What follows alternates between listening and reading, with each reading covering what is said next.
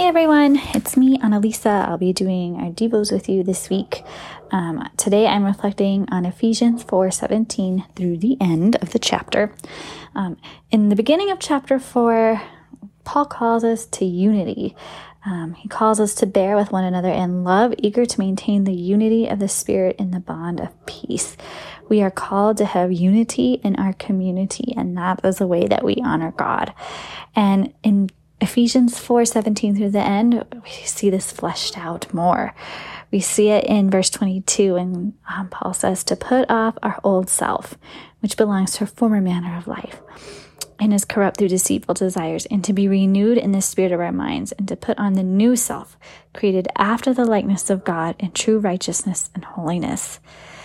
And then in verses 25 through the end of the chapter, we get like really specific ways on how to put on our new self, right? By speaking truth to our neighbor, to not sin in our anger, to work out our conflict before the sun goes down, to live our life with purpose, and so that we can share with those who have need, like the thief.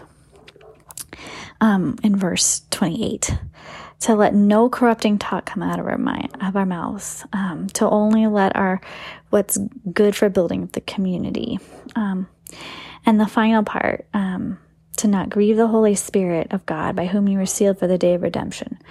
Let all bitterness and wrath and anger and clamor and slander be put away from you, along with all malice.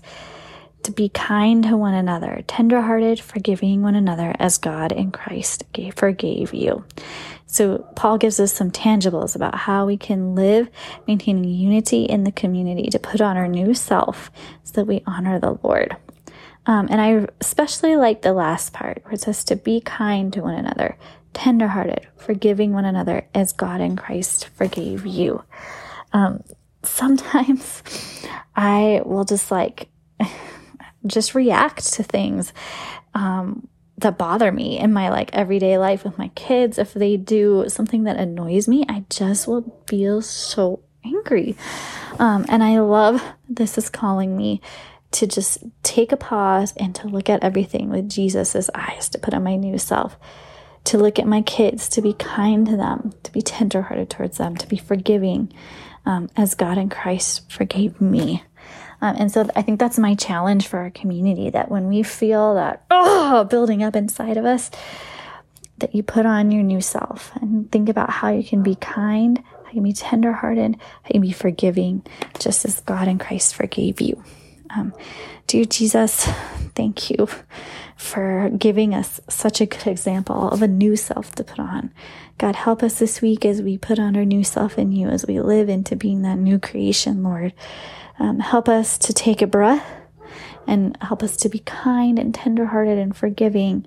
Help us to remember who you are, and help us to live that way. Pray this in your name. Amen.